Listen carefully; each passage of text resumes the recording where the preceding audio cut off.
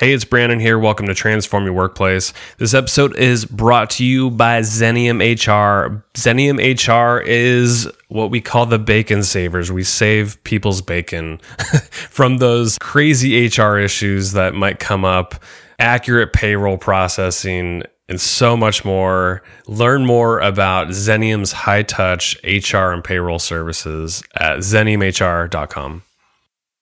Okay, this episode is with Carson Tate.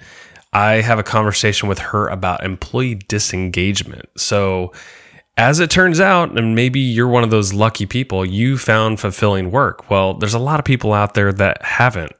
Either they're in the wrong role, they're disconnected from the organization's overall purpose and mission, and they're just completely disengaged. So, in this episode, we're talking about how do we get people, and maybe even ourselves, how do we get clear about what we need out of the workplace? How do we make sure that we love our jobs and that we're part of something that's bigger than ourselves? So you're going to love this conversation with Carson Tate. If you like what you heard, subscribe on Apple Podcasts or Spotify or wherever you listen. We're pretty much in all places imaginable. The other thing I wanted to mention is I have a couple really awesome conversations coming up. I've got Lori Rudiman, which most of you probably know. So I got Lori coming up, and then Lars Schmidt is coming up as well, and a few others. So excited for those ones. So make sure to hit that subscribe button so you get those when they release. Have a great day. Talk to you next week.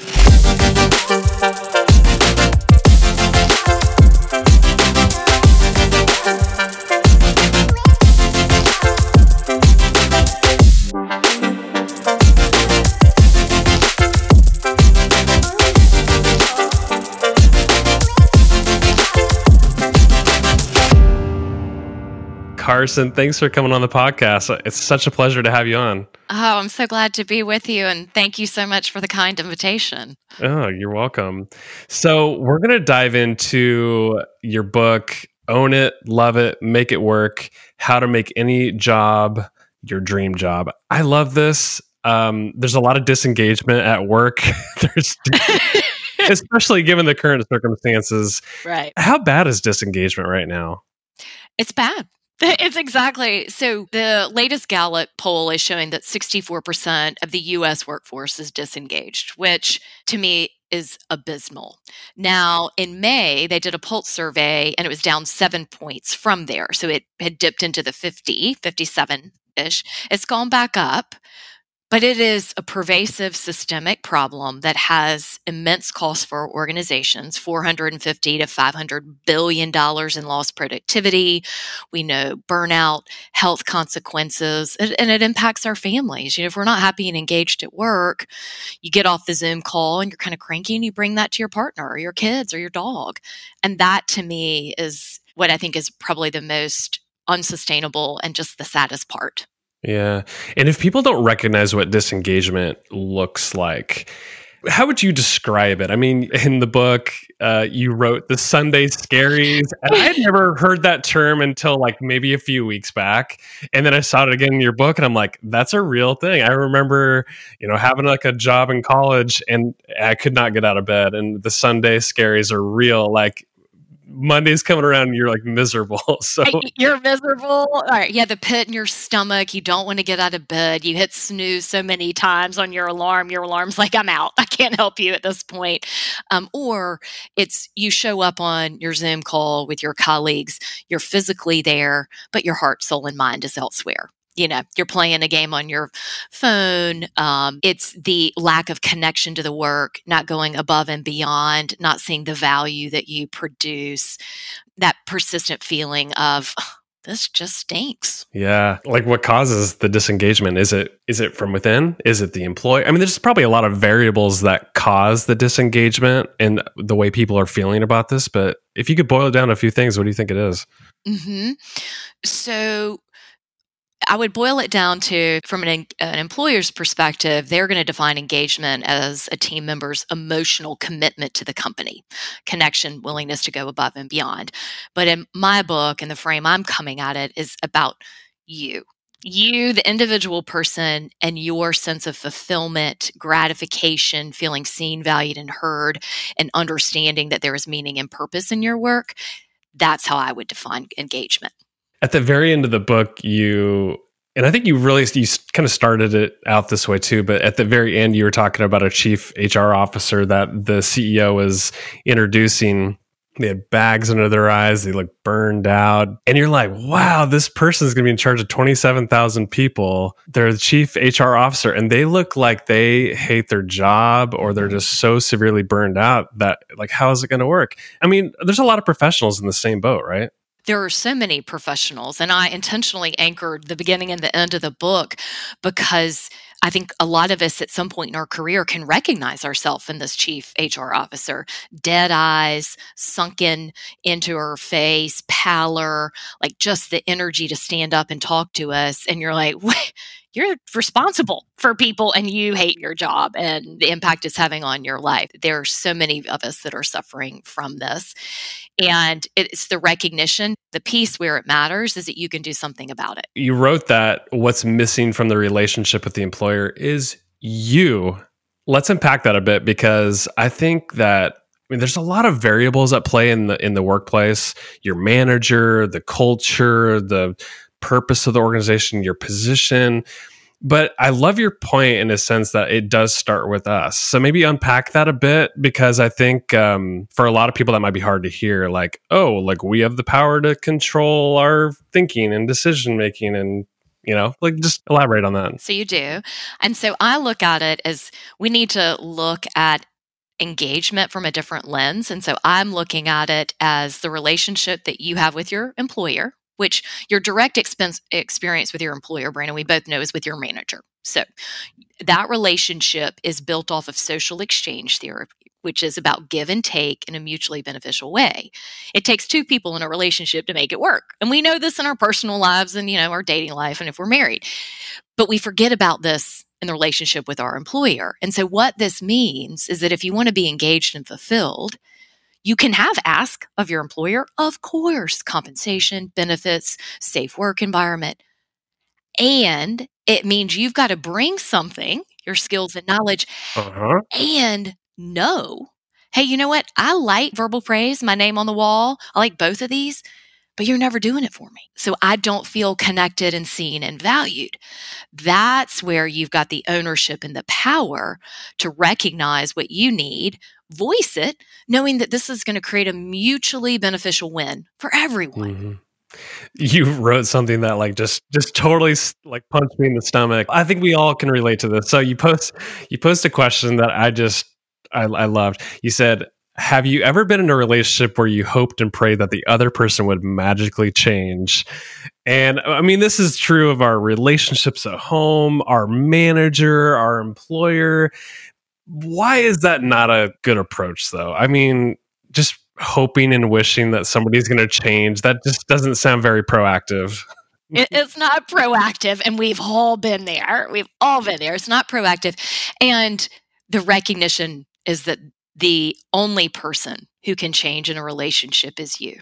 You can't make someone change. You can't force change. Ultimately, for anything to change, it's how you either think about the relationship, how you act in the relationship, how you choose to look at the benefits of the relationship. The power rests solely in you.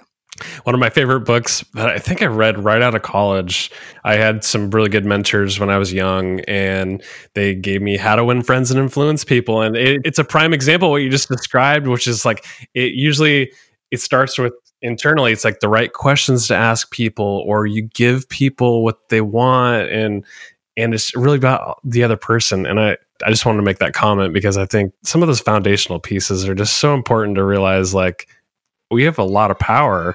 We just need to, take action and realize that it does start with us. Absolutely. You have a tremendous amount of power, and power in the sense that you bring something to the relationship. So you do have expectations. And the power is, are you willing to do the work and get clear enough on what you need in this relationship for it to work? This is like dating 101. Right. And why we haven't thought about it, I'm not saying we're dating our employers. I know I'm talking to HR people. I was in HR. I'm not saying that. But what I'm saying is that you have that same level of intentionality and clarity of what you need, recognition of what they need, and we work together for a mutually beneficial outcome. Yeah. You wrote something in the book that I then posed to a colleague of mine earlier, and we had some really good dialogue about it. So you said something to the effect of, remember what your best day was at work and how you felt, or something like that. And I just remember asking a colleague, like, hey, what was your best day? And she's been here like 18 years and I've been at the company for 12 years. So we've had a long history together.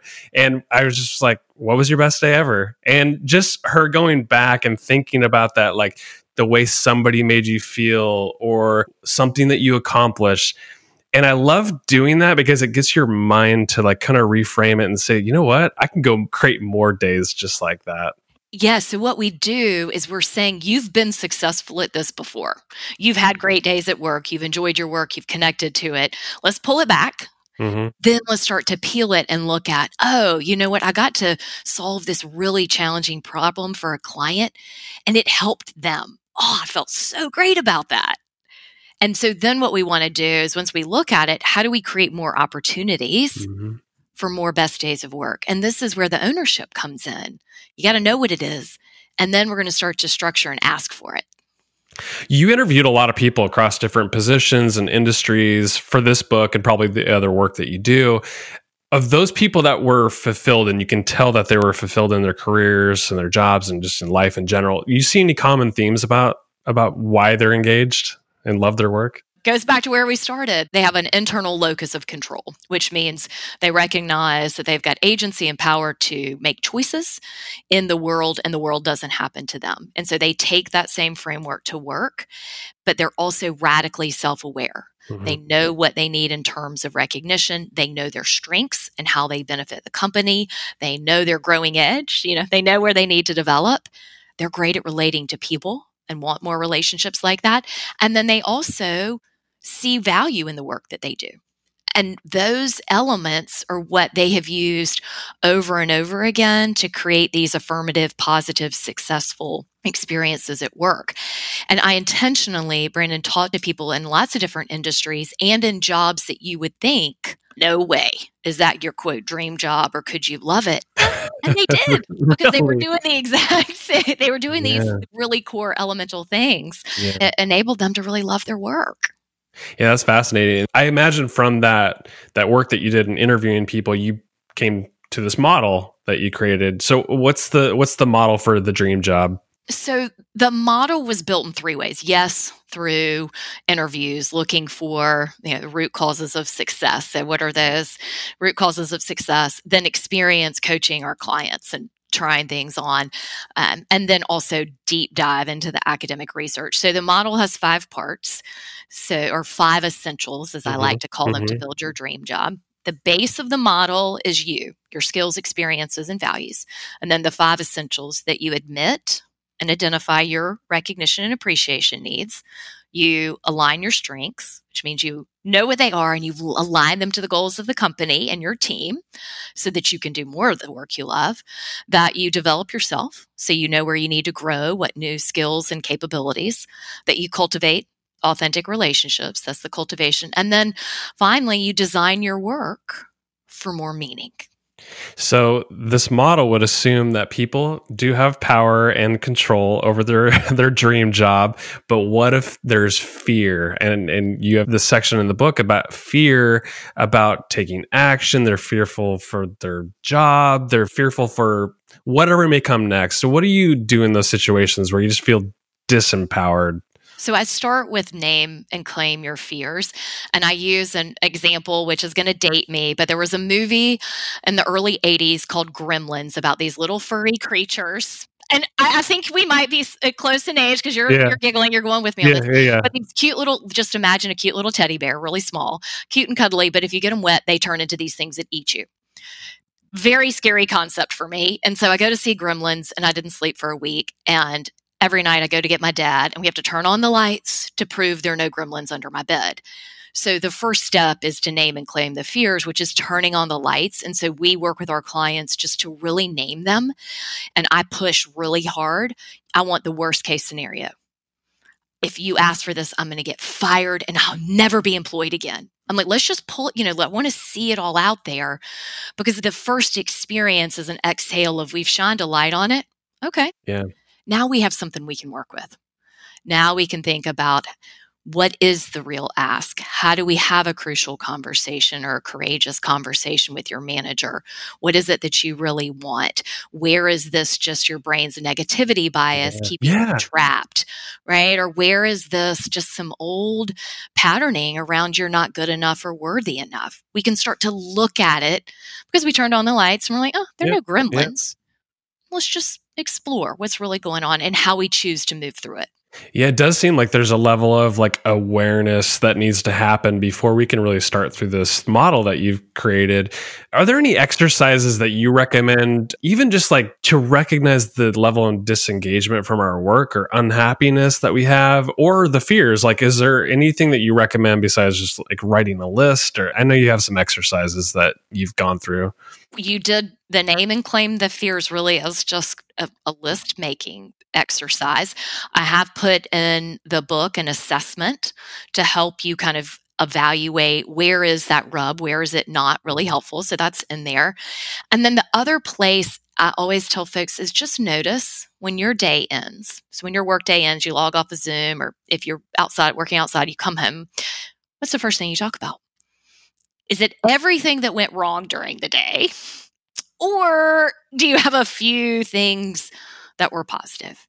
And that's usually pretty illuminating in two fronts. One, it'll illuminate that the brain's negativity bias. Our brains are wired to scan for threats. It's always going to look for worst case scenarios, how it kept us alive. And you might be in a work sucks mode that we need to address. And then the exercise on the brain's negativity bias is now we need to retrain it to focus on the positive. So just like you go to the gym to train your muscles to get stronger, we have to train this brain muscle to stop scanning and saying everything about this is wrong. And so the easiest way that I've done it with clients, we do it in our house, is very simple: 2 roses and a thorn. So at the end of the day, you share with your partner, your dog, your friend, your spouse, whomever, 2 good things.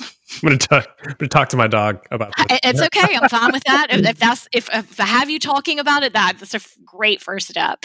2 roses, 2 positive things, and then the thorn. We're not going to be Pollyanna. Yeah, we're going to practice that cadence every night, just to really help our brain start to scan back through our day and recognize I've got at least 2 roses.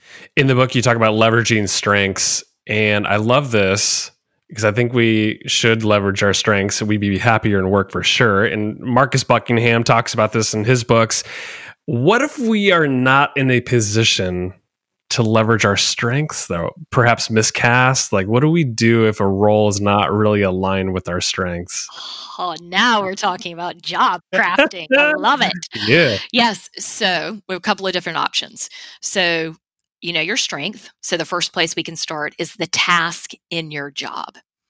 Is there a task that is closely related to your strength that we could modify the scope and nature of so you're using more of your strength? So do we have an opportunity there? Or can you do something new in your job that's strength-based, but back to this relationship, this mutually beneficial relationship that your manager is so excited for you to do because it adds such value? So we start with tasks. Can I change the scope and nature, or can I add on? Then the second one would be a relationship. So let's say, I'm in a job, I can't change my task. Could you build a relationship with someone or a group where you can use your strengths, but it's going to give you an opportunity, it's going to give you some wins, you're going to feel good about it, to help support you as you do the work to create a job and or find a job that's more aligned with your strengths. So I tell the story of a coaching client of ours who really wanted to develop women. She felt passionate about it, but that wasn't her job description. She ran a huge business, huge P&L. She had to run the business. Mentoring and coaching women was not part of it. But you know what she did? She joined her organization's Women's Connect group. had an opportunity to do this, it augmented her work at the company. It was so fulfilling. That's a great example. And then the third way you can do it is cognitively. So think differently about your job. I tell the story of I had a job I hated early on in my career, and I was doing cold sales. Oh, I've been there. Oh, dude, it's such a good training. I'm so grateful. It is great training. I am too. I can relate to you. So grateful. And what I had to do is move from thinking about my job as, 50 cold calls a day to what is it that you're actually trying to do for your clients? And when I realized that my job, I sold booth space for conferences, that most of my clients were female, first-time business owners. And the conferences and the trade shows I was selling, that was their storefront. Like, this was how they were able to bring their products and services to market. Like, I was an enabler of small businesses, particularly women. Yeah. Okay, now, I love that. So that feels really different than smile and dial. Right. This has been overplayed, but it brings me back to that story of was it the janitor at NASA? Like, somebody had asked him about, like, what's your job? And it's put a man on the moon. And it's like, huh? You're a janitor. But this person had been so connected to what the job is ultimately doing, which is the purpose of the organization. And that takes practice in your brain. It does take practice, and I am sure you have some listeners that completely glazed over and gave me a big eye roll as they heard this line around, oh, yes. And it works. So the cognitive reframing has some deep psychological roots on why it works. And I would suggest your HR listeners, they try to do this all the time, connecting the team to the purpose. I mean, this isn't new. And the organizations that thrive, those team members are so connected to the customers they serve, the communities in which they work, and everyone benefits.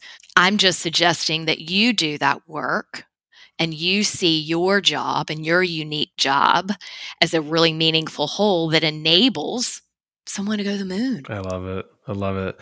The third step in your model is the develop. So developing new skills and learning. I always find it like reinvigorating. Like, when I learn something new, it just unlocks this other portion of my brain, and it gives me it might give me a quick jolt of engagement, but especially if I can put that to practice in the future in my job, it makes me so engaged and it makes me excited, and I want to tell people. So talk about the development and learning. It's a huge section. It's so much to unpack, but if you could recommend, people go out and strategically develop skills that are going to make them more engaged, like, where would you advise people to start? I typically would say, let's build on strengths. I'm a big fan of that. How do we do more of that? And I would suggest that they develop the relationships that help them see beyond the day-to-day of their work. So can they do some job shadowing? Can they find a mentor? Can they engage in an action learning project where they see leaders in action and they're learning at the same time, just to broaden the scope? Because what I've seen in the pandemic is a contraction, and we've gotten even more myopic and more focused singularly on what we do. And I think we need to come back broader to start to see the broader implications of our work. And I think it's a really fun way to grow and develop that way, in addition to training and coaching. But I think those are really engaging ways to learn. Are there really easy tactical ways that people can go out and learn new things? I think you wrote mentorship. Like, how do we go find a mentor? Like, what are some things we can do that will help us cultivate just a learning mentality? I think learning mentality starts first with questions. And being willing to ask questions. What if? Why not? Have you thought about? Have we explored? I think it starts there. And then taking that, we obviously know there's a plethora of online training options. But I really think mentorship can be so powerful. And even if your company doesn't have a formal mentorship program, that doesn't mean you can't reach out to someone you admire and be really clear on what you want, right? This isn't coaching. This is mentorship, and start to cultivate that relationship with that person through a series of questions and really wanting to learn more and what's their journey and insights along the way. Yeah. You seem like you obviously believe what you're talking about. You have taken ownership for your own role. You've built a great business. What was a turning point for you? Like, what's your story? And maybe I should have started this way, but I think it's kind of fun to unpack some of this and sort of look back at your history. Like, you probably had the Sunday scaries. You probably were miserable at one point, which turned you on to this work. So, how did you get there? Yes. So I did have an experience the Sunday night scaries, and I've had the, jerk boss, whatever you want to call him, micromanager. I've done. Yeah, that's what I really, yes. That would be yes, this is clearly PG-13, asshole boss. And had to do the deep work myself you have to pay the bills and like it can't just be about that. So that was a piece of it. But then the other piece for me really happened when watching my clients and client organizations really suffer. Like the emotional toll it was taking on individuals, the conversations, and really feeling powerless. I don't know how to help. I don't know how to help you think differently about your own engagement, or telling the leader, I'm not sure you're doing everything right according to the employee engagement playbook. You're doing a magnificent job. I don't know why the needle's not moving. And that really was the catalyst for action. And once I dug in, I was like, well, the definition of insanity is doing the same thing over and over again. So we can't keep throwing more money at compensation, benefits, managers coaching their team members, office spaces. There's got to be another perspective to move the needle. And that's when I was like, okay, it's you in this relationship. At what point did you read Mindset by Carol Dweck? Because you mentioned it in the book, and I don't know if it had to have been early on in your career, because I mean, that frame of mind, because what you're describing with most people when they're disengaged is the fixed mindset. Right. Mindset, and then right. What we're describing here is this growth mindset. And I think that's a really powerful book. So if you would recommend any books or any material besides your own that would help people really step into this, like, okay, I'm going to take control of my work. Mindset. You've already named it. Absolutely. And I read that book when I was 18. Really? That's incredible. I think I read it when I was like 25. And then I also would say the other insight I've had around this is I was an athlete in high school and in college. And I do believe, and I learned this really from my college coach, I really don't like running uphill. I'm a runner. I ran cross country and track, and I really don't like hills. I'm good at them. I really don't like them that much. You just rather go around a track a bunch of times? Oh, that's boring. Yeah, you can't change the course. Only thing you can change is yourself. And that message was really internalized in high school and I really got it in college, that in the middle of a race, it's just you and the course. And that dirt doesn't change. Mind blown. You change. Mind blown. I mean, it's such a powerful message. So I know I jumped around in this interview, and it was a great discussion. So fun. Great content in your book too. So I encourage people to go check it out. Carson, where can people learn more about you, your work, you speaking, anything like that people can see more of you? I know this is an audio only podcast, but I'm sure you're out publicly showing your face somewhere. Yes, in our virtual world. So carsontate.com, you can go there and take the assessment that I was talking about, how to really figure out how to make your job your dream job. My book is on Amazon, Own It, Love It, Make It Work. And if you go to carsontate.com, you can see what I'm doing, where I'm talking and speaking, and courses that we have that you can dial in for. Carson, it's been such a pleasure. Thanks for coming on. Thank you. Really appreciate the opportunity.